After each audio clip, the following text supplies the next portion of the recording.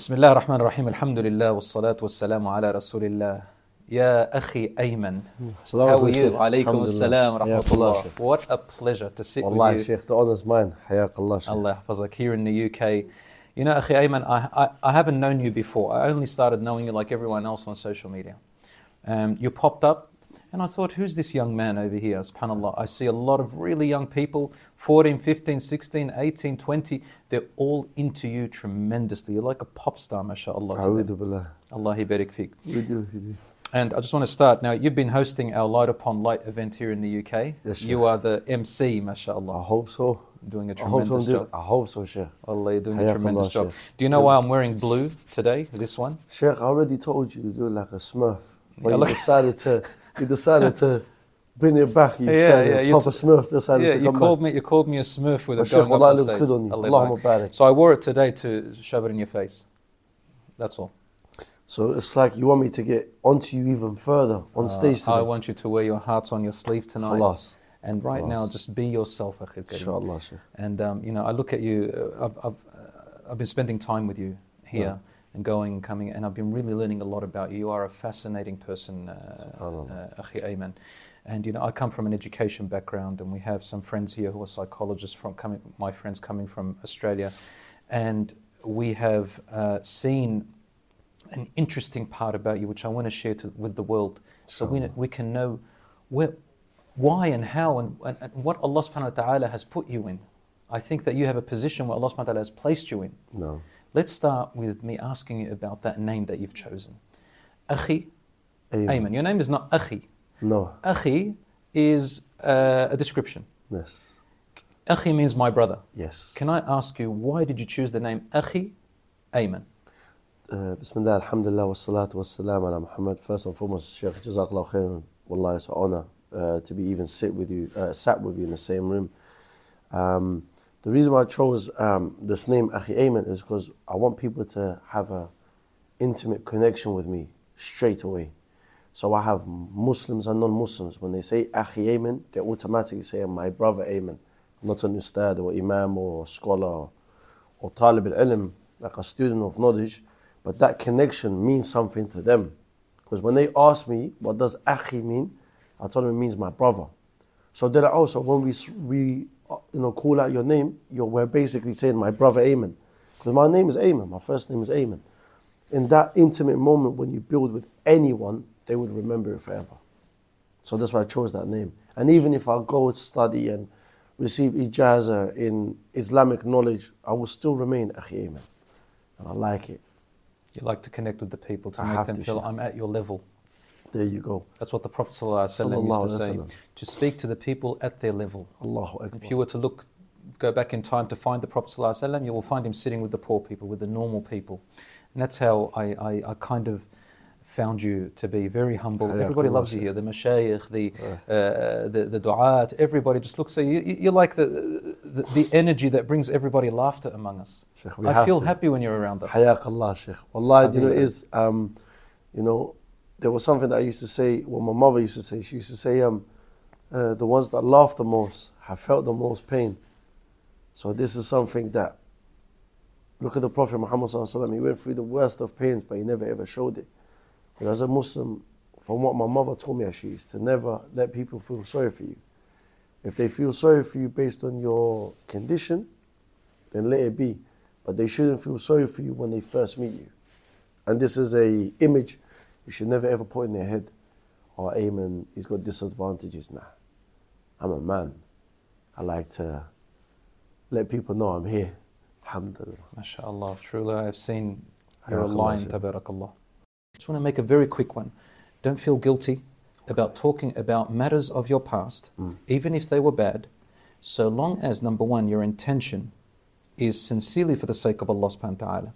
Number two, it's in order to teach the people about how to be guided and how bad something is and why they shouldn't do it.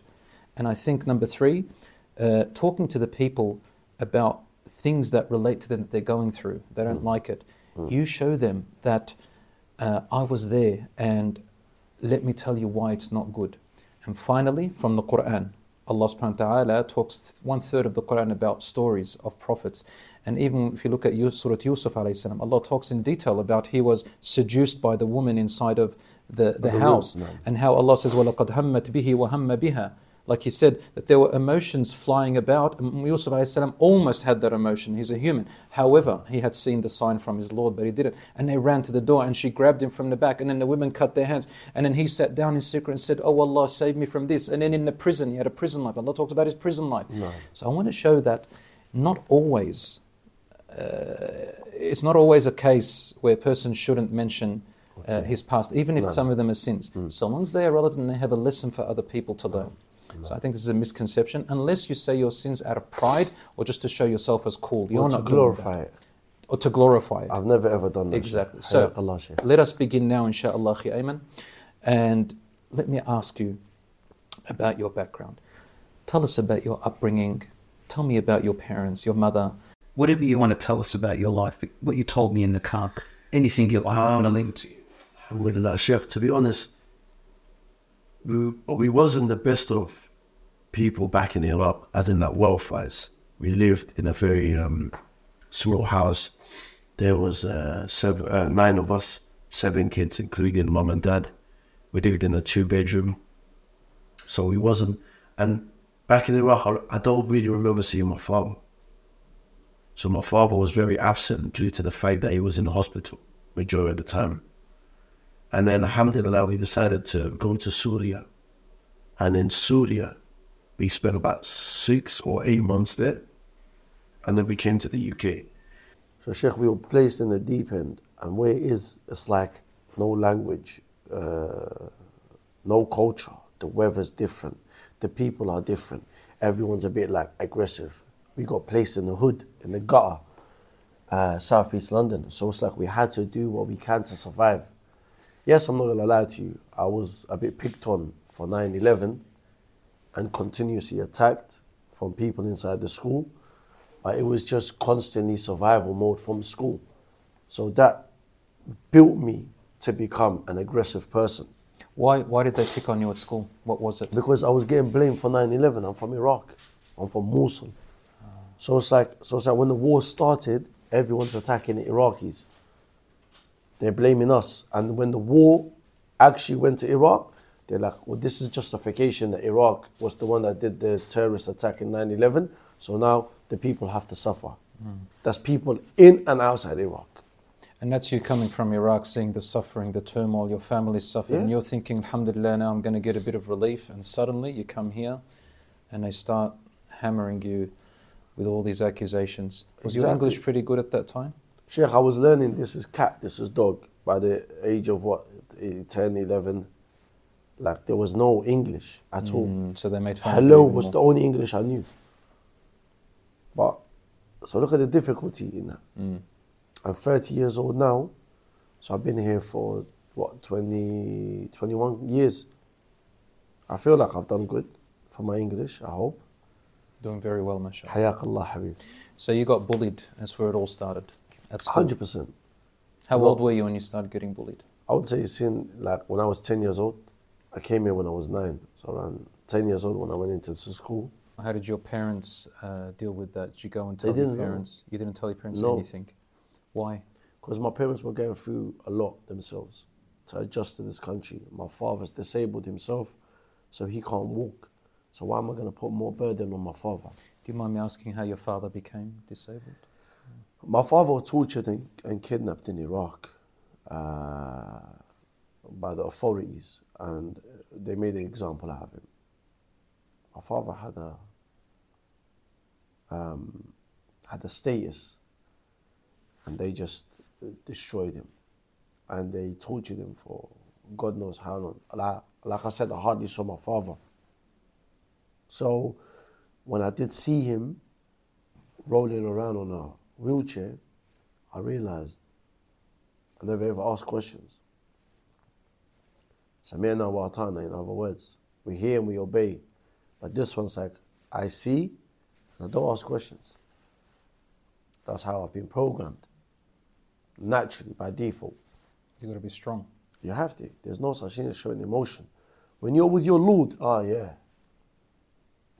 break it. Break yourself. You had to be raised to be strong.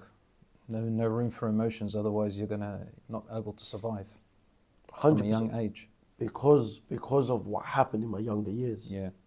If my younger years was as normal as everyone else, I would have, of course, showed emotion. You would have been through war and turmoil, bombs, missiles, everything. Of course, you had to, Sheikh. But the reality is, it's like you actually don't realize how important it was for me to hold that all in. Very important. Why? Because it's like a ticking time bomb, Sheikh, yeah? Mm-hmm. And it takes a lot to get there because it's just a build-up. But once I need to lash out, or once I need to explode my emotions, and God knows how that's going to be, it came at the right time. It came at the right time. Akhi Ayman, so you grew up in school here in the UK. Yes. Did you go into high school? Yes. And how was high school for you? High school was the same. You got bullied at primary school. How was high school for you? High school, the first year was the same. The second year, I realized Allah has blessed me with the ability to fight.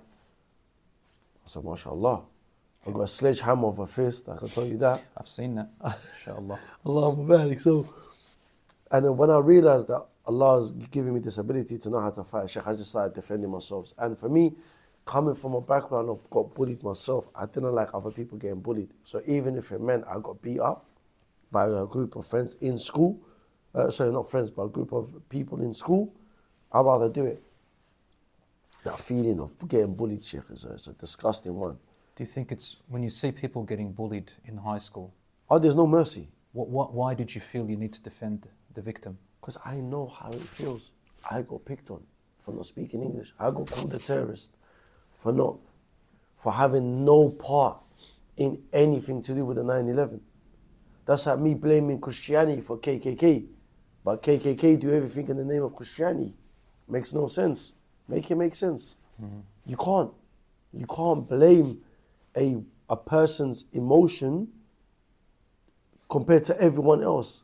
It's like I can't blame a father for going out to causing a major havoc on the road. Am I going to blame his wife and his kids? Of course not. So why would you blame a whole religion? Why would you blame a whole nation? That's what happened to me.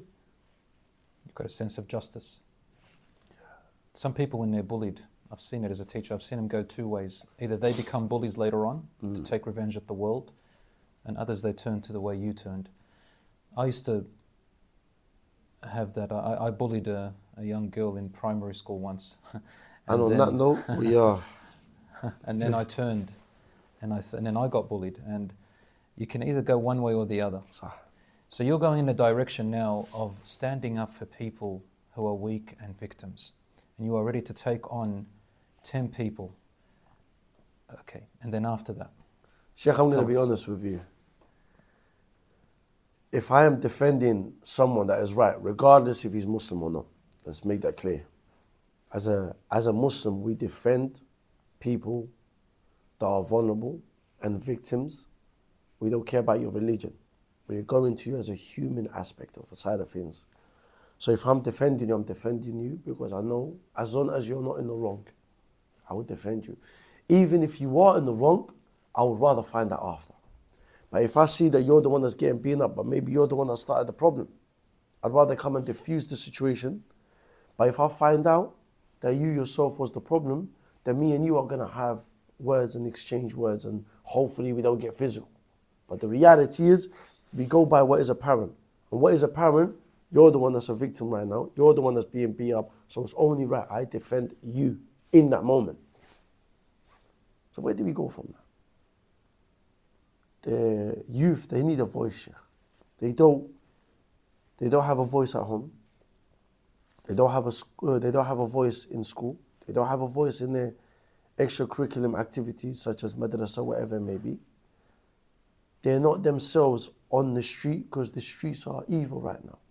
Innocent people are being killed for not even handing over their mobile phones or their watch. So the reality is everyone is a victim to either someone else or themselves. Some would say, how can you be a victim to yourself? You're being a victim to yourself because, and I say this to the youth, if you're not being obedient to your Lord, or being obedient to your parents, or being obedient to your soul, then you're being a victim. You're being controlled by things when your body was created, when your soul was created. Yes, you have a body. Your body is for you. Your body ain't going to return back to Allah. So that mechanism that you have, your organs, it remains on this earth. But the engine is the soul. And that engine doesn't belong to you. It belongs to the manufacturer. So it's got to go back even if there's any issues. You got to change your oil. No worries, make wudu. Simple. You got to change any health conditions. If you come, like say for instance, if you fall into any diseases, illnesses, Akhi, it's simple. You make Allah as your priority. You make your religion as your priority, your deen. You make your salah. I say to the youth, Sheikh, the youth are lacking salah. We met a 17-year-old yesterday in a restaurant. His father's begging me, come and speak to my son. 17 years old. Allahumma barik. The brother 17 makes me look like a skinny worm. MashaAllah. Hench, good. Like he looks after himself. I look at him. He doesn't know how to have eye contact with me. Why? I said to him, bro, what's going on? Talk to me. He said, I will talk to you when my father leaves. I said, uncle, please give us some space. Bro, talk to me. And for me, when I talk to the youth, I bring myself to lower than them. I don't bring myself as equal to them. I bring them lower. I show them that I'm looking to become vulnerable just for you to become vulnerable with me. That's the language they understand. Because the reality is they're all suffering. They just need someone to hold them and say, bro, I'm with you. Your tears are my tears. Your pain is my pain. Your happiness is my happiness. So talk to me. I was like, straight away, I said to him, do you like salah? He said, I'm ashamed to say this, but yes. I said, how old are you? He said, 17. I said, bro, I was once upon a time there. From the age of 12 to the age of 19, we go through an identity crisis. If the youth, to my knowledge, if the youth are not being grabbed between these two ages, from 12 to 19, if they don't know their purpose in life, their vision, their goal, and what they should be ambitious about, you're going to lose them. So this is the best time to make them fall in love with the religion. How did you find that go with that young boy? Sheikh, he told me about the issues. So he said to me, my friends are they don't bring me to the religion. But he said something that was profound. He said to me, his non-Muslim friends have said to him, what you're doing is wrong. This is not what your religion teaches you. I looked at the uncle, I said to him, uncle, let me chat to you quickly. So I've gone to him in the corner of the restaurant. I said to him, uncle, don't ever bring up his past. Let the man live. Let him live. If he makes mistakes, he will realize those mistakes and he will come back. We have to. And then the moment I said that, straight away the uncle opened his mouth and said, but he's got bad friends. He says, this is where you go wrong. I'm a stranger to you. I'm a man that you see on a tablet or phone. What gives you the audacity to open up your mouth to tell me that your son is around bad people? Why do I need to know that? So if you've done that to me and I'm a stranger, how many family members have you spoken to? How many people have you put down your son in front of? You've just put him down in front of me. So I said to him, uncle, straight away, I diffused the situation. Don't ever bring that up. Even if his friends backstab him, that's for him to learn. So uncle, haven't you been betrayed? Haven't you been in business? Haven't you traveled with people? You've been betrayed. You learned it yourself. You won't get lectured by someone that they themselves haven't gone through that. So why are you making your son go through it? You're programming your son. Yeah, you're going to get people to betray you. You're going to get people to backstab. Let him live. Let him gather that information for himself. Let him see it. It's like someone that restricts their kids from ever doing anything outside. No going to extracurricular activities, no football, no swimming. You can't go out to go to the cinema. You can't do anything social activities. The moment they taste that buzz that they get outside the house, that becomes a drug to them. So now you've made them addicted to that drug that you've held back for so long. You're the one to blame. I'm a parent, and I see young people like that. And you're right. You're saying, let your child feel that he's truly got a father who is guiding him, not judging him. Allah. Isn't that true? Yes or no? Okay. A child, you see, this is why I love my mother. My mother, 80% of her life, she was a friend. When she needed to be a mother, it took only 20% of her time. She knew when to become a mother, but she was one of the man them. She was one of the boys. She was someone that we can come and banter and just be ourselves. Our father was different, and I understand his background. But my mother now, just friend. She's a friend, she's a companion. We didn't look at her as a mother. Only at times when she needed to become a mother, she knows when to put you back in your place. So the parents in today's day and age, they're being more of a parent than they are a friend. Why? Because a friend has a lack of authority. But parents has an authority. So you talk down to them. You put them down. You told them off. I'll give you a prime example, Sheikh. There was a guy that came to my talk. He said to me, I've grounded my son. He never went to school. So he wasn't allowed to come and listen to you. I said to him, what's the issue? He goes, he didn't go to school and he was crying and he wanted to come. I said, you know what, uncle? I don't do this, but for you, I'm going to come to your house. We went to go and see his son. I said to him, can I have a moment with your son, please? Let me just speak to him. I found out that his son's being bullied. That's why he never went to school. Where was the time for you to find the ground or the foundation of your son's problems? You didn't. Why? Because the authority came out. Put the authority aside. What you're saying is treat your children according to their age. If he's 17 and 16, a parent should be communicating with their child and the things that they're interested in, be involved with them so the child can feel free to talk to their parents without ramifications and judgments. Be able to talk. If they can't talk, you're going to lose them. And this is what I fall into. Sometimes my daughter's 5 years old. I've got a stepson that's 10. I want to be able to portray that, but sometimes I fail in it. I fail. Not because I'm purposely trying to fail in it, but the reality is, it's like I know what I got brought up in.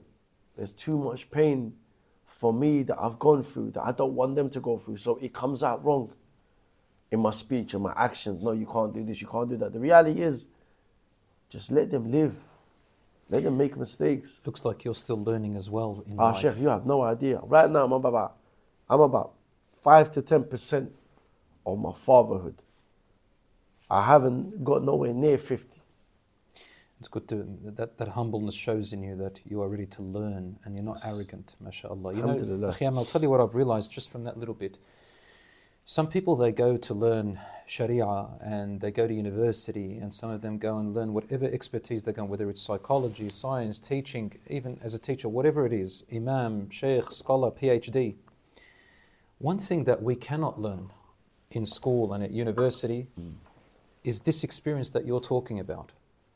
You can't learn this from textbooks. You can't learn this from your teacher. So although you're not a sheikh or a scholar or someone who's trained in the fiqh and sharia on deep level, you are learning from the scholars, alhamdulillah. But what you have is that you have a degree in understanding emotional intelligence in people, understanding young people's mindset. I feel good about that. Alhamdulillah. And stay humble. Stay humble. No, of course. Rasul said, "Man tawada'a lillahi rafa'a." Allah. And you should be proud of something like this that Allah subhanahu wa ta'ala has given you. It's a gift. Not many people can do that. I can have all the PhDs in the world, but to understand the mindset and put myself in someone's shoes, that doesn't come from textbooks. So that's the area Allah has put you in. MashaAllah. Everyone has a place, and that is your place, the young people, mashallah. Now, do you mind me asking you? Go ahead, Sheikh. About your mother. What can you tell us about your mother and your relationship growing up with her? I know it's going to be hard for you. Sheikh. Share whatever you can. I want to know your relationship with your mother, with your sisters. I want to know about this beautiful mother you just mentioned. Sheikh, my mother was a woman of ibadah. I'm not going to lie to you. She was a woman that at times, me and my brothers used to get onto her, like, Mum, come inside. She used to pray outside. Salatul Tahajjud. This is after midnight. This is that. She used to pray in the garden. And I'm like, Mum, what are you doing? And then at one point, she told my brother, she goes, when I turn to Allah, when it comes to the lowest of the levels of the heaven, she said, I don't want no barrier between myself and Allah. No barrier. No barrier. I don't want nothing above me. Yes, we know there is nothing above you anyway. But the way she looked at it, goes, I don't even want any building, anything that is man-made. Like your level of contentment with your Lord has to be so far for you to look at it like this. You don't want anything man-made to be in between you and Allah subhanahu wa ta'ala. That's including the roof and the house that we stay in. That's why she used to go in the garden. But I told you this, Sheikh, the du'as of a mother, I'm a witness to this. We would have police come to the house. We have weapons, illegal weapons. And wallahi, they would be standing on the weapon and kicking it around because of the dua of my mother. They are blinded to it. The police are blinded to it. We're witness to this. And we're looking like, this can't be real. Are they that stupid?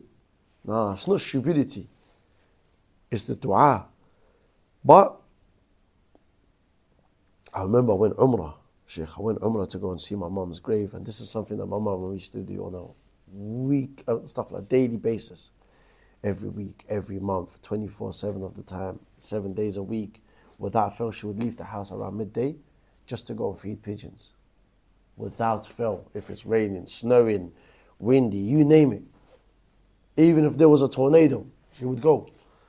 She goes, this is something that I've picked. Mum, why?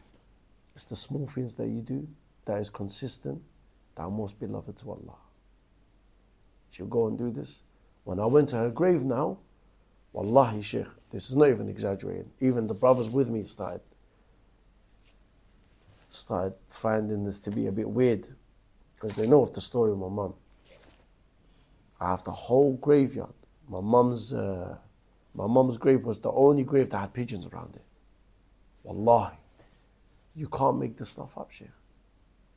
You'd think to yourself, but you know what? I have failed my mum. She has done a lot. You feel you failed your mum? 100%. Let's take a step back. What's the story of your mother? My mother. How did she pass away? Tell us, if you want to share it. No, of course. So you went me and to my brothers Umrah. got together, Sheikh. Me and my brothers got together. We wanted to surprise my mum by taking to Umrah. I was meant to have gone, but because I had commitments, my mum says, Ayman, anytime I get the opportunity to go to Umrah, I'm going to go. So even if I go with your brothers now, if you go in a few months, I'm coming. Whenever. That's it. There's no two ways about it. So it's, okay, no worries, Mum. You're going to go in October. I'm going in February. You're coming with me. She went. Me and my brothers got together. 2 brothers went. 2 brothers stayed behind. So I got 4 brothers. How many brothers and sisters? I got 7 altogether. So I got 3 sisters and 4 boys. 3 sisters, 4 boys. All Yeah, sisters younger than you? Or I got 2 sisters older than me and 1 sister younger. So alhamdulillah, quite balanced. And your brothers? So I'm like right in the middle. You're the I middle got child. 3 younger and 3 older. Alhamdulillah. No. And so we went to Umrah, and wallahi, this is something I regret, and it's hurting me and it's eating me up. Because the whole 12 days that she was there, 10, 12 days that she was there, I didn't want to message her. I didn't want to call her. I didn't want to send her a voice note. I didn't want to communicate with her. Why? Because I said, I know this is important for her. She's a woman of ibadah. Like, her going to Medina, her going to Mecca, let her be, because my brothers are already with her. She went to Medina. I remember my imam said to me that your mother said to the women, because they were with the women going around, she said, your mother said to the women in Medina that I have repented for all of my sins. And I am ready to meet Allah. This is in Medina. But Allah had better things planned for her. Allah didn't want her to pass away in Medina, so she went to Mecca. She did her Umrah.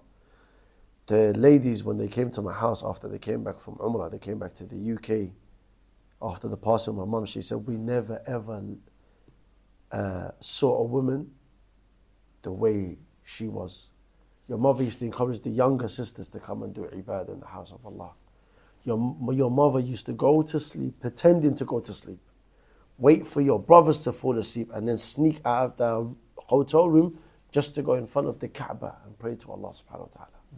You would think to yourself, like, this is different. Then the day before she's meant to come here, she sends me a voice note. And the voice note is, Assalamu alaikum Ayman, I hope you're well, I love you. And she goes, Ayman, send me the size of your phone so I can get your phone before I come back. And that's the last time. And because I didn't want to speak to my mother, I didn't want to send her a voice note back. I wanted her to enjoy her time. If I need to get anything, my brothers will get me something. I don't want it for my mom. But the fact that she was still thinking about me, it is what it is, alhamdulillah. And then my mother wanted to return back to Allah in the house of Allah. And she was on their way to come back. In the hotel room, she wasn't feeling too well. And then they told her to sit down, and they got a bottle of Zamzam water. And then when they got her the bottle of Zamzam water, they just said to her, sip it. And she's saying her shahada constantly. And she took 2 sips of Zamzam water. On the 3rd sip, she missed her mouth. Mm-hmm. My brothers told me they missed her mouth. And then they looked at each other and goes, yeah, bro, Malik al-Maut is here. They can feel it. Mm-hmm. And then my brother said when she became stiff and she scrunched up the bottle of water, they knew there's no going back. They knew this is her final moment. And I remember the people that were there. They said, what we witnessed there, how your brothers, how my little brother, because my little brother was my mum's favorite child. We know this. We don't get onto my mum to say, oh, you know what? That's your favorite child. No, we know you had an attachment to that one child. You see, mothers, they love all the kids equally. But there's that one child they have that special bond with. And that was my little brother that was with her. Mm-hmm. And the people said to me, what they saw my brother, the way he screamed, and the way he said they would never get over that. And in that moment, Sheikh, I was giving the talk. I said to the people, because I got a phone call saying, your mom's not well. I said, look, I'm about to go into a talk, so bear with me, but I'm going to answer if my brother calls, my brother that's with her. So I went to the talk. Sheikh, I'm getting phone calls, and I knew it was my sister, it's my wife, it's my sister from my older sisters, my little brother that's with me here. I'm getting phone calls, and I'm avoiding it because my mind is telling me, bro, prepare yourself, yeah? My heart doesn't want to accept it because these phone calls are coming in so much, I don't want to answer it. Then I saw a FaceTime that came from my brother that was with her, my little brother. And my little brother he calls an answer and he says to me, Ayman, I'm going to say this once and once only. He said, our mother has returned back to Allah. I said, he's joking. He goes, Wallahi, my mother. And then he just hand up. She's in Mecca. Alhamdulillah. She was buried in Mecca. Take your time. Take your time. It's not easy. And the reason why I say I felt her is because I never spent enough time with her. You see, there's times where husband and wife might go through issues, but I knew mummy's house was the place to go. I don't go out with my friends. I don't need to do that. There's times I'm struggling at work. Who do I call? I call my mum. And I say this all the time. I said this to my wife and I said this to my sisters. I said to them, bear with me. I can never love you the same. Mm-hmm. They're like, why? I said, the love that I used to receive from my mum is the love that I used to give. If that love has been cut, I can't love you the same way anymore. Your mother died after she did Umrah, Naam. and she was buried in Mecca, which is an amazing privilege, subhanAllah. It's a sign that inshaAllah your mother's in an amazing place. And perhaps the reason for your turning around and being a benefit for the people that really need Allah subhanahu wa ta'ala, and Allah has perhaps made you one of those tools, ya Akhi Ayman, in an area where we can't reach. I can't reach, for example, in all my talks, the same youth that you can reach bi'idhnillah. Not me, not any of the others. And perhaps this is the legacy for your mother as a reward for her. And it's not easy to lose a loved one. Sheikh, it's not a loved one. I lost my backbone. She's not someone that's loved to me. She's someone that's part of me. When you lose a part of yourself, you can't function properly. So when people say, I'm sorry for your loss, I'm sorry for your loved one, it's not a loved one, Sheikh. It's a part of you that you will never get back. Habib. You're going to be an amazing man, inshallah. Hope so. You're going to make your mother proud, your father, and everyone. Take your time, Akhi Ayman. But Sheikh, honestly, the reason why I changed, I went to prison. I had a very hideous life, a life of crime, a life of disobedience to my parents, a life of disobedience to Allah. But we were all practicing in a sense where we used to pray and that was it. Yeah. But when I went to prison, prison wasn't a wake-up call. My wake-up call was what happened in prison. When I saw my mum coming to a visit, when I see my mum in her modesty, not hijab, modesty, head to toe. People need to know what the difference is. When my mother came in her modesty from head to toe, and I see her being searched, I said, no, I can't let my mother go through this. And the reason why it was a big wake-up call, on that day I found out what happened the day I went to prison. The day I went to prison, Sheikh, I left to go to court. I knew I was getting sentenced. I went, that's it. I went to court. I packed my bags. I know I'm going to prison. This is my sentencing. My judge told me, you're looking at jail time, so come prepared. You're going in. Packed my bags. My two little brothers came with me. My older brother hugged him, kissed him, and he went to work. I went to court. I got sentenced to 66 months to do half of that, to do 33 months, because in the UK you do half. So you got sentenced to 66 months, I did 33. Going there now, Sheikh, like my brothers came back to the area. The same day my brothers came back to the area. My youngest brother and his friends, they were waiting around somewhere. Then they came across some enemies. So now they contacted my other brother saying, yo, you need to come down.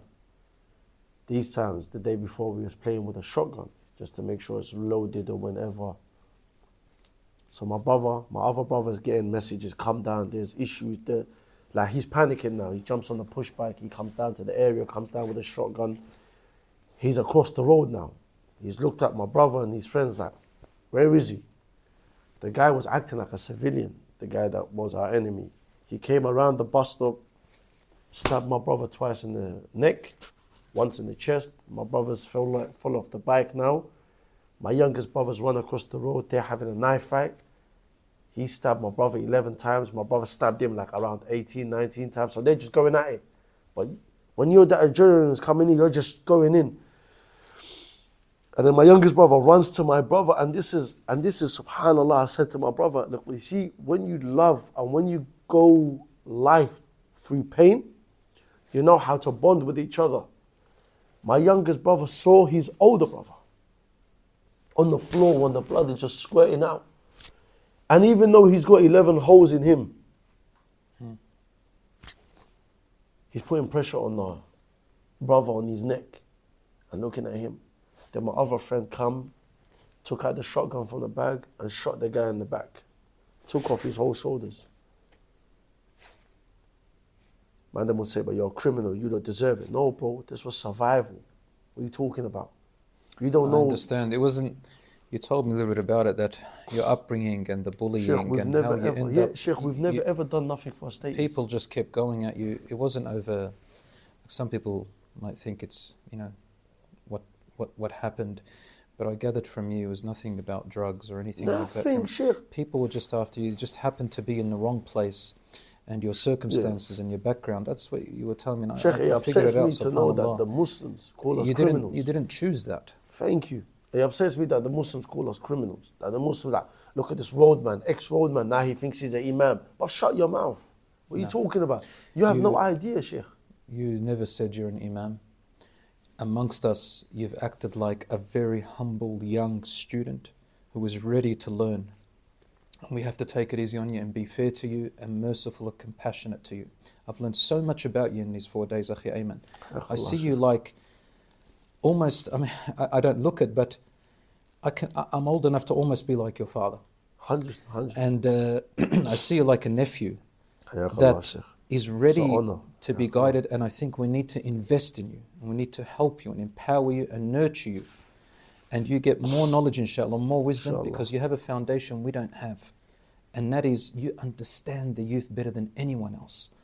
Perhaps Allah subhanahu wa ta'ala may have all these circumstances for you to bring something out of you. But youth should understand that this is not the life, and they should not follow. It's not cool. It's a rough, tough. I can tell you are full of pain. Alhamdulillah. You are full of pain, and you're finding for the first time your paradise. So your mother went to visit you in the prison, and she was in her modesty. Tell us the moment that made you change. Sheikh, it was the fact that I couldn't touch her and I couldn't hug her. Behind the glass. Because I had a close visit. Normally you have a normal visit where you come and they bring you some food and someone with like snacks that you normally get from the canteen. But because I was on close visit due to being a violent prisoner, I wasn't allowed to associate with the rest of the prisoners that were on visit. I had to have my own room. And in that room there's a big glass from side to side, and I couldn't even smell her. And then it was difficult for me. No. And I wanted that. I wanted that comfort for my mum. And then finding out that it's taken her 3 hours to come to me and 3 hours to go back. Why am I going to let my mother now? She's come to see her son, and bear in mind, Sheikh, my brother's caught that case on the same day I went to prison. So my mother saw 3 of her kids out of 4 in prison, all at the same time. How did that make you feel? Oh, Sheikh, it crumbled me. That's what made me change, and I made the oath to myself. Astaghfirullah. I myself made the oath to Allah, and I made the oath to my mother. I said, I'm never going to go back to the sick and twisted ways that I was. I'm making a promise that I'm going to be, inshallah, coming out. Bear in mind, I never ever got hurt on the streets. I got rushed, that's nothing. But actually getting stabbed or getting shot, no. I got shot at by my enemies on 3 different occasions. But alhamdulillah, no bullet touched me. The reality, Allah had me. But when I came out of prison, I got tested. And while my brothers were still in prison, I came out of prison, I was tested as in like, and Allah told you claim you believe, and you won't be tested. Let me test you to see if that oath you made with me in prison meant something, or that oath you made with your parents meant something. And I got stabbed the first time by a friend at a train station on my way to a dentist appointment. I saw him. This is the same guy that I actually had a fight with back in the day, before prison. I found that he became a Muslim. Allah. I saw him at the train station. We hugged it out. We said salam to each other, and happy days. I said to him, "Bro, forgive me. You're Muslim now, you're my brother. I got you." Like, you understand? He goes to me, "So you're not going to go back to the road?" I said, "No, bro." Akhi Ayman, with your experience in that life, can you tell us why? Why do youth go down that road? What are the reasons that make them go down? From your experience, from your own thoughts, from your opinion, why do youth look for stuff like that just ruins their life? And they know it's ruining it, it's miserable. What is it about it that makes them go down there? I mean, what do you think are the reasons? Is it lack of knowing about Islam? Is it lack of family? Is it relationship with their parents? Is it because they can't find themselves? No one's guiding them? Is it bullying? Is it judgment? What is it? Sheikh, it's quite a few things. But based on my observation, it's a lack of love and care from the household. That's number one. Number two is a lack of Islam, without fail. A lack of basic etiquettes of Islam. You don't need to gain knowledge in your early years. You just need to know what is halal and haram, that is pleasing to Allah and displeasing to Allah for your range of age. Of one adult range of age, your range of age. No. And then leave them be. Let them learn everything else. The moment you make them a prisoner or feel like a prisoner inside the household, the moment you will lose them outside, because they will find comfort in someone else that you can't give them comfort. The youth want comfort. We get afraid as parents that if we let them do things, then we're not going to get them back. We get scared as parents that if I don't guide them, sometimes if a parent doesn't know what to do, they get scared that they're going to lose their child. You know, like Prophet Nuh alayhi salam on the boat. He says, son, please, please, please. In the end, the wave took him. We're afraid of the waves taking our children, Akhi Ayman. So, Sheikh, why don't you go with the wave? Tell me, what do you mean by that? What I mean by going with the wave, you make yourself vulnerable to your child. You let them know of the struggles that you had when you was his age and growing up. Interesting. That does it, and the struggles of his uncles maybe, struggles from his cousins maybe. Where did that lead you? That led them to being obedient to Allah now. Where did that lead you? That led you to be a man of regret. Why are you a man of regret? I thought you loved that life. No, bro. Regret is a form of repentance. It's a form of getting rid of your ego. Definitely. Your arrogance. Regret is a form of you understanding you're a human, you make mistakes, but now let's not try to fall back into those mistakes. No. And this is something I don't like. Oh, we need to protect our kids. What are you talking about, protect your kids? From what's out there. Protection's from Allah. What you need to do is prepare them. There's a big difference. Prepare and protect. You prepare them for going down that path and let them hate it. If you protect them, they're more eager to know, what are you protecting me from? I want to know what you're protecting me from. No. Protection comes from Allah.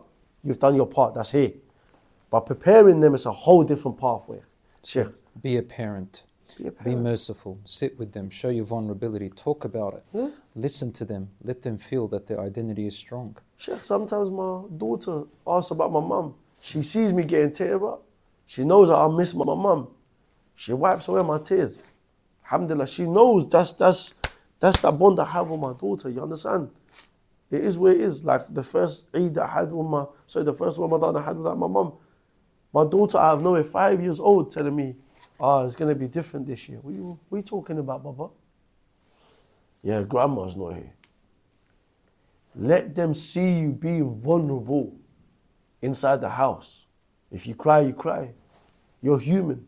You're like them. Don't be the stern. And this is something my dad was always like stern, letting you know like just keep it to yourself. Not to say he was bad, it's what he got programmed.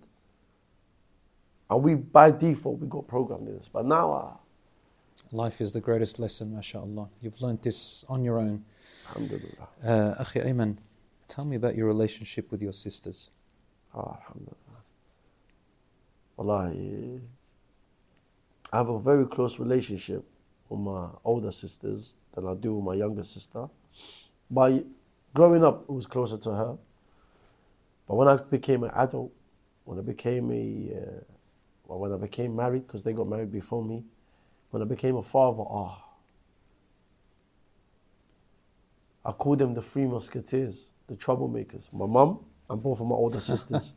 Those three, the advice you would get from them is like you're being interrogated by three women all at the same time. But it's good advice, obviously. And my mother would say something, and my sister would say something. Then the other one would disagree with my mum, or the other one would disagree with my sister. And now there's 2 against 1, and it's like, and you're just sitting there thinking, this is advice for me, not for yourselves, and not attacking yourselves. So when my mother returned back to Allah, I saw that there was Allahumma ameen. I saw that there was problems. I saw that there was problems between the sisters now. Why? Because my mother was the glue. And now because their character is so different from one another, they don't have that glue anymore. To let them know, They put felt your lost. differences. Of course. My mother is the compass. We all feel lost. The mother goes, she's the one that encompasses him. She goes, we feel very lost. She's the compass to life. Yeah. She's the magnet that brings everyone together. Yeah. That magnet is being taken away. Who are you drawn to? Yeah. You love your sisters. I love them, Sheikh. Wallahi. You take their advice. Above and beyond, ya Sheikh. You help them. To my best of my abilities. They have their husbands to help them. When they were still single. When Did they you ever help them with the dishes? Sheikh, Did they let me help tell you with the something. dishes? Sheikh, wallahi, my sisters could tell you this, Sheikh. When I say help them with the dishes, it means in my household, there was no difference between the boy and the girl doing dishes or doing. We were both the same. My sister sometimes would do it. I said, come here, let me do it. And Allahu Akbar. this relationship, did you have a similar one like that with your sisters? Sheikh, my sisters, we fight over who's going to wash the dishes. Why? Because I myself, I find washing dishes, hoovering, ironing very therapeutic. Yeah. My wife uses it though. You find it therapeutic. Very. Wallahi. I don't know. I'm a very angry person. You rough, tough person find ironing therapeutic. Because of prison, Sheikh. Because I lived by myself. I knew how to take care of myself. So you get into this routine, you live by yourself. You know how to nurture yourself because you're behind a closed door. Yeah. So ironing, washing up, cleaning your cell. Nah, but this is on a different scale. Cleaning your house. I love it. My wife uses and abuses it though. I don't like it. So whenever I'm ironing a phobe now, she goes, iron my abaya, iron my niqab, iron my hijab. She says that. Yeah, I'm like, because she knows I like ironing. So she goes, oh yeah, but you know what, iron this for tomorrow as well. Relax yourself. Relax. You're going a bit too far now. But I bet you say relax, but you still iron it. I still iron it, Sheikh. I still iron it. May Allah bless you, Habibi. Allahumma May Allah ameen, bless Sheikh. you. This is, with marriage, this is important to know. Sheikh, I love we sometimes look at men, sometimes like when you look at you talking, you think he's the aggressive, misogynist type that looks down on women. But when we look into your life, in actual practice, your words may not come out in the right place at times. Yes. And that's okay. We're always learning with words. You said it yourself, your English is not the best. And you're still learning to articulate yourself. Inshallah. Sometimes it's happened to me. I want to say something, and then it comes out in the wrong way. I go, that's the way I should have said it, even till now. But when we look at, you walk the talk, mashallah, and when we look at how you got no difference, in your house, it's not gender bias. It's not, this is, you have to iron, I'm not touching it. You get told off for not ironing, and you say, come on, and you argue, and you still do it. So because you help your wife, and your children see that. And Sheikh, I learned that from my sisters. Yeah. I got to admit. You learned that from your sisters? My sisters, man. My sisters is the one that they always said it's like they prepared me by using reverse psychology from before going to prison. So they made you fall in love with doing house chores. Why? Because the Prophet ﷺ used to do it. True. Do you understand? Used to help, yes. So if the Prophet used to do it, who are we? I know who we are. We follow the Quran and the Sunnah upon the understanding of the West. That's who we are. Because the West tells you, this is not for you. You have a position to play. Nah. Islam tells you whatever happens under your roof, you are equal. In love, in respect, in care, in passion, in affection. And you said it. The key is we have a role model whom Allah sent to us. لَقَدْ كَانَ لَكُمْ فِي رَسُولِ اللَّهِ أُسْوَةٌ حَسَنَةٌ. There has come to you the best example in the Messenger of Allah. And that is your motto. You have a standard which you go by. In science, I don't know if you've ever done science, when we do an experiment, you cannot do an experiment without something called a standard or a control. You have to get a test tube, and in order for experiments to be compared, you have to have something that you compare to. Yes. A standard, like say water, that doesn't change. And then there's something called variable. The variable means we're going to try. And whatever works that's similar, we take this as a role model, this YouTube. So Muhammad sallallahu alaihi wasallam, to Rasul sallallahu alaihi wasallam belongs the best of examples. When you have a standard to go by, who is Rasulullah, the Messenger of Allah, and the Quran, No matter how far you go wrong, you're telling me you go back on that standard and start again and start Sheikh, again. he is your foundation as a human. He's described He is as your a role walking. model, mashallah. Yeah, it has to be. It needs to be. Tabarakallah. There's a big, like, you need to understand where you stand with this. You need to understand. You know, I've listened to a few of your talks. We're wrapping them up, inshallah, now. I've listened to a few of your talks. I haven't listened too much, but a few, alhamdulillah. Avoid that person, Sheikh. Avoid it. No. I like to listen. Hayakallah. And, Akhi, we never see ourselves better than other people. There's always something to learn. You have something I don't have, for example. A lot of my colleagues and a lot of the sheikhs, they don't have. Even educators and teachers, I told you about that. You have something, and that is you tell us exactly what the mind of the youth is going through. And that teaches us about how to articulate and which directions to go. It helps psychologists, it helps therapists, it helps counselors. We need that information. People like you give us that valuable information. You don't learn that in textbooks. Akhi, this is an art, that's an education that not many people So have. let me give you something that I do now, Sheikh. Yeah, I go to different masajid, different youth clubs. I've been even invited to like church groups that they're telling me, we're not Muslim, but all of our boys in church, they watch you. Oh, wallah, I'm Non-Muslims. Like, yeah, non-Muslims. I would go. Because it's about relating. Exactly. It's resonating with the person that's going through the same things you're going through right now. And people think, yeah, I'm an adult. This guy's a 30-year-old guy. What are you talking about? I'm still a youth. I still class myself as a youth. Anyone that's above 40 now, yeah, you're old still. But anyone above 40 now, your youth is done. Or your 40. adulthood starts. What are you saying about me, bro? Sheikh Allahumma barik, you're a handsome guy. So, Thank you. Sheikh, so let me not go to a different type of topic here. Oh, man. You know what I'm saying? Because now you'll be the one to get interrogated. Yeah. I wasn't going to be able to go to sleep tonight. You've got to make me feel good, bro. Hayakallah, I was Habib. No, feeling low Allahumma self-esteem. barik. No, Sheikh, Allahumma barik. I'm saying Allah bless you with being a teacher, Sheikh. Allahumma barik, Sheikh. So you to know, I would always say this.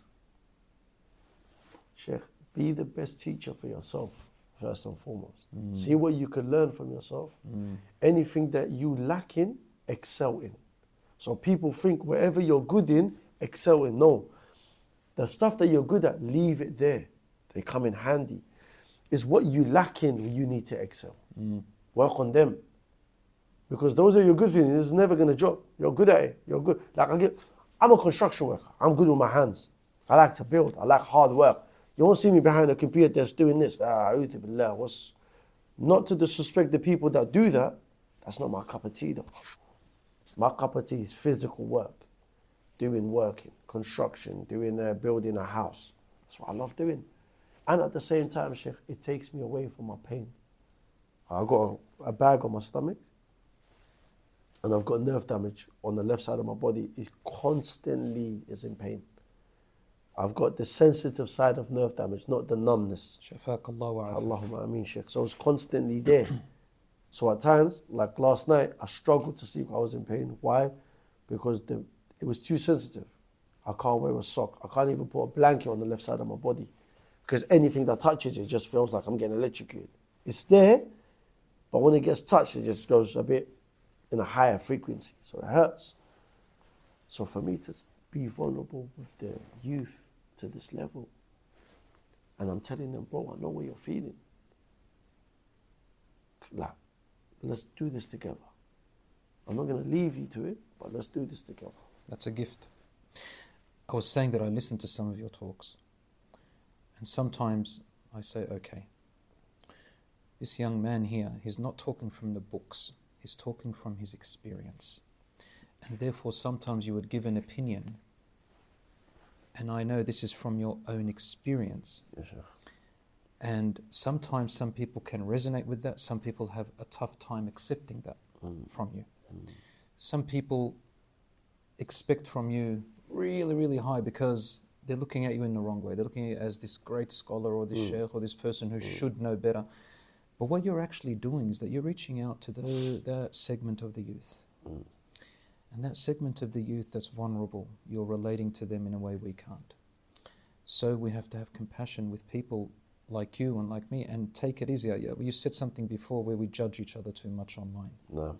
Wallahi, we've got to really look at our intentions and think, are we really trying to guide this person and help them for the sake of Allah because we want the best for them? Or are we doing it to bring attention to ourselves? This is something even myself, all my life, I've been afraid of. It's called riyat, to show off your good deeds. If I want good for you, and really, truly, you mentioned some of the mashayikh who have studied, at least we call them students of knowledge, and some of them scholars. You can tell the difference. When they want to advise you, they advise you in the most merciful way. Alhamdulillah. And I remember when you were saying that you've got those sheikhs around you who advise you a different way to the rest. You can take it because they really, truly, you feel the care. They take you aside and they advise you and you correct yourself. Like the man who came to the Prophet Muhammad sallallahu alaihi wasallam. And he was a young man, he was about 16, 17 years old. He was a shab, he was a raht or a young person. He comes to the Prophet sallallahu alaihi wasallam, there's people around him and he said, Ya Rasulullah, please give me permission to commit fornication.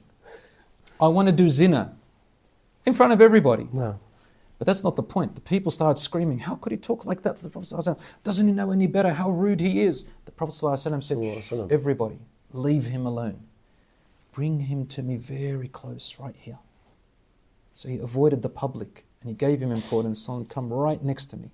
Came really close so nobody can hear and say, what you're asking for, would you like it for your sister? He said, no. I would ransom myself to you, Ya Rasulullah. No, I wouldn't want it for my sister. Would you like it for your mother? And he would say, no. Would you like it for your daughter? Would you like it for your auntie? Would you like it? The Kim's gone, no, Ya Rasulullah. He said, and the same people would not like it for their, same thing. They would not like it for their own. And that's when he said, Wallahi, there was no more hated act to me than zina after that, zina, fornication. Just from the approach of the Prophet ﷺ, we need to nurture and take it easy. If we truly want to advise someone, the man who urinated in the masjid, it's time for the Prophet ﷺ, everybody said, how could he urinate? Some of them went for their swords. Rasul ﷺ said, let him finish his urination in the masjid. Then he called him close and he said to him, this is not a place. He says, Fidaka abi wa ummi. Habibi, I'm trying to make a point here that yes, you're going to make mistakes. Sometimes the words won't come right. I'm going to focus on the gift that Allah subhanahu wa ta'ala has given you. People, when Allah brings that as an asset for the young people. So, in our final remarks here, Akhi Ayman, my brother Ayman, can you give just any simple advice to the youth as final remarks, inshallah? Take your time, mention 1, 2 or 3 points, inshallah. Bismillah ar-Rahman ar-Rahim. I just want to make it clear, Sheikh.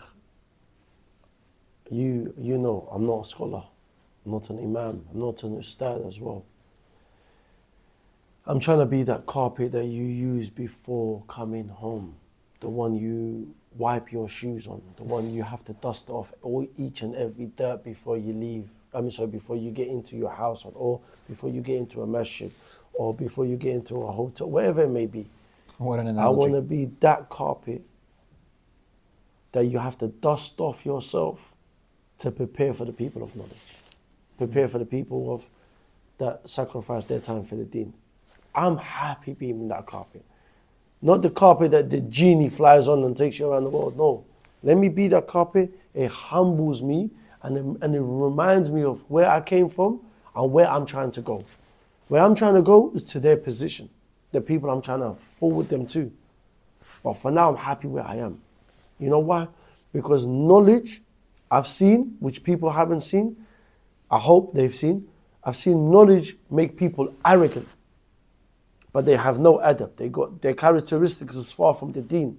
Yes, you got knowledge, but your character's bad. Your manners are bad. Your etiquettes are bad.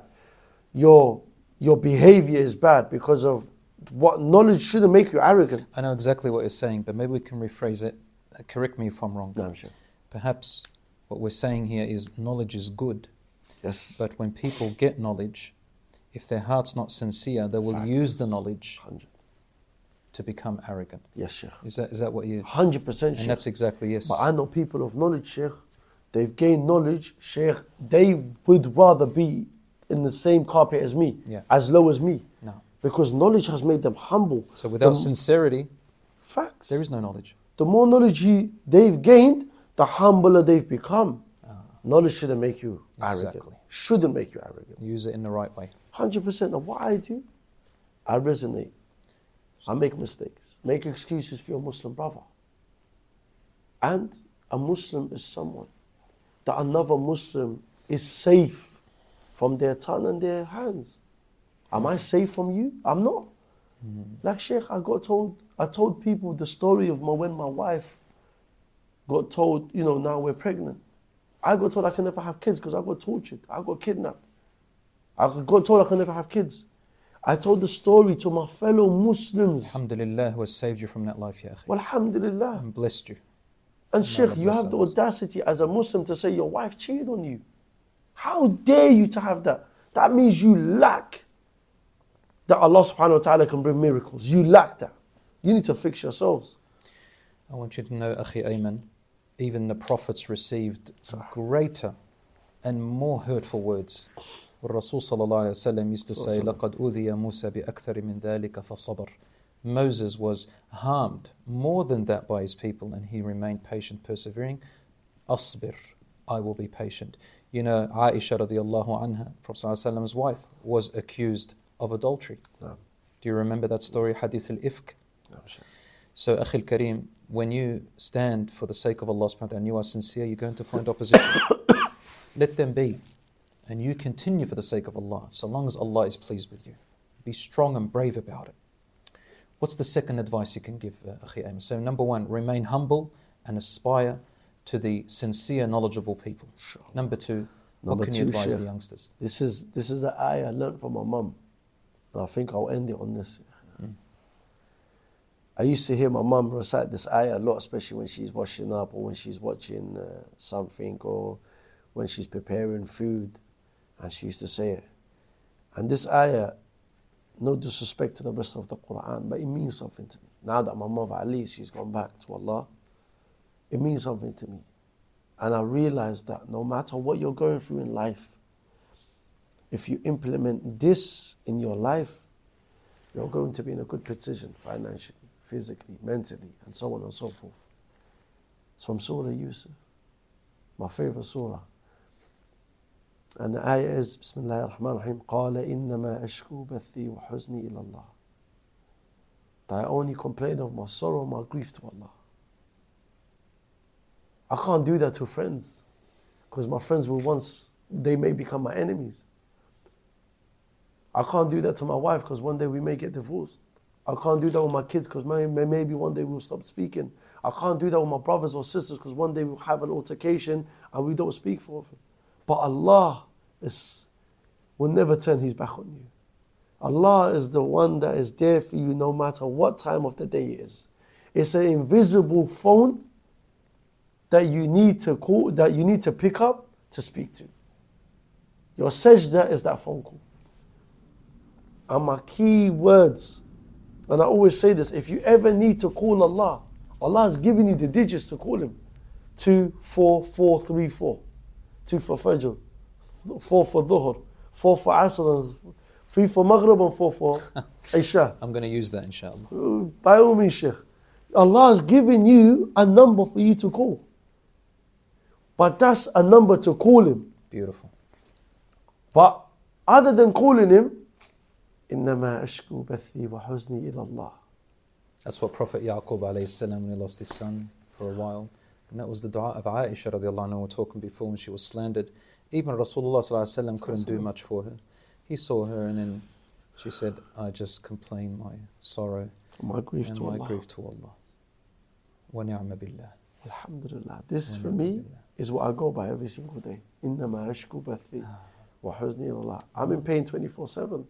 You may see me right now, Sheikh, I'm bubbling, I'm smiling. I like to banter because I don't want people to know. I don't want people to feel sorry for me. I don't want sympathy, Sheikh. I don't like it. I've never have. So why am I going to Baba, I'm in pain, please? No. You know what that's called in the Quran? Since you said, إِنَّمَا أَشْكُو بَثِّي وَحُزْنِي إِلَى اللَّهِ. Yaqub alayhi salam said, فَصَبْرٌ جَمِيلٌ. فَصَبْرٌ جَمِيلٌ. There is patience and there is beautiful patience. Nah. And the scholars said the beautiful patience means exactly what you just said. That is the strongest person, where they only complain to Allah, as in they say, Ya Rabb, my worries and my sorrows, not complaining about Allah. They talk about their sorrows and to no one else. That's called sabrun jameel, the best of patience. And if it is a burden, beautiful patience. then in the eyes of Allah, understand, if you have Him as your Lord, understand this, it becomes a beautiful burden. A burden you wouldn't mind having because it draws you closer to Allah. Just look at it like that. It's not a beautiful, I would say it's an amazing gift, a very big, strong, heavy gift, inshallah ta'ala. On that note, Akhi Ayman, it was a pleasure, an honor. Allah yabarak fik. Thank you. Wallahi, the honor's mine. But now that I've got your number, Sheikh, I'm going to use and abuse you. Look, ahlan wa sahlan. You can use and abuse me for the sake of Allah subhanahu wa ta'ala any time, as Umar radiallahu anhu used to say. Allahu Akbar. May Allah subhanahu wa ta'ala bless you. Ameen, ya Sheikh. Keep you guided. Forgive your sins. Ameen. Have mercy on your mother. Allahumma ameen. And give blessings to your father and your brothers and your sisters. May Allah subhanahu wa ta'ala continue to make you rise, to become better and better. Amen. And as a gift to the other young people in the world and to all of us. May Allah increase you in knowledge. Sheikh, I just wanted to say as well, Sheikh, I'm sorry to hear about your brother. May Allah subhanahu wa ta'ala reunite you with them, and especially your son, ya Sheikh. I know it's two different people in our lives that passed away, and I know they're very special to us, but wallahi, you and your family and your son and your brother are in my dua. And I pray Allah subhanahu wa ta'ala reunites you in a way where it's pleasing to Him. And I always say this to people, whatever struggle you're going through, I pray that you remain in that struggle for as long as it draws you closer to Allah. If it's a struggle that takes you away from the deen of Allah, I pray you remain in that same struggle until you come back to it. Ameen. They become my strength, ya akhi. Just like this has become your strength. Hayaq Allah. Muslim never gives up. We keep going, getting stronger, alhamdulillah. We have Allah. Inna lillahi wa inna ilayhi raji'un. Bless you, ya habibi. Wassalamu alaikum. Hayaq Allah, Sheikh. Assalamu alaikum wa rahmatullahi wa barakatuh.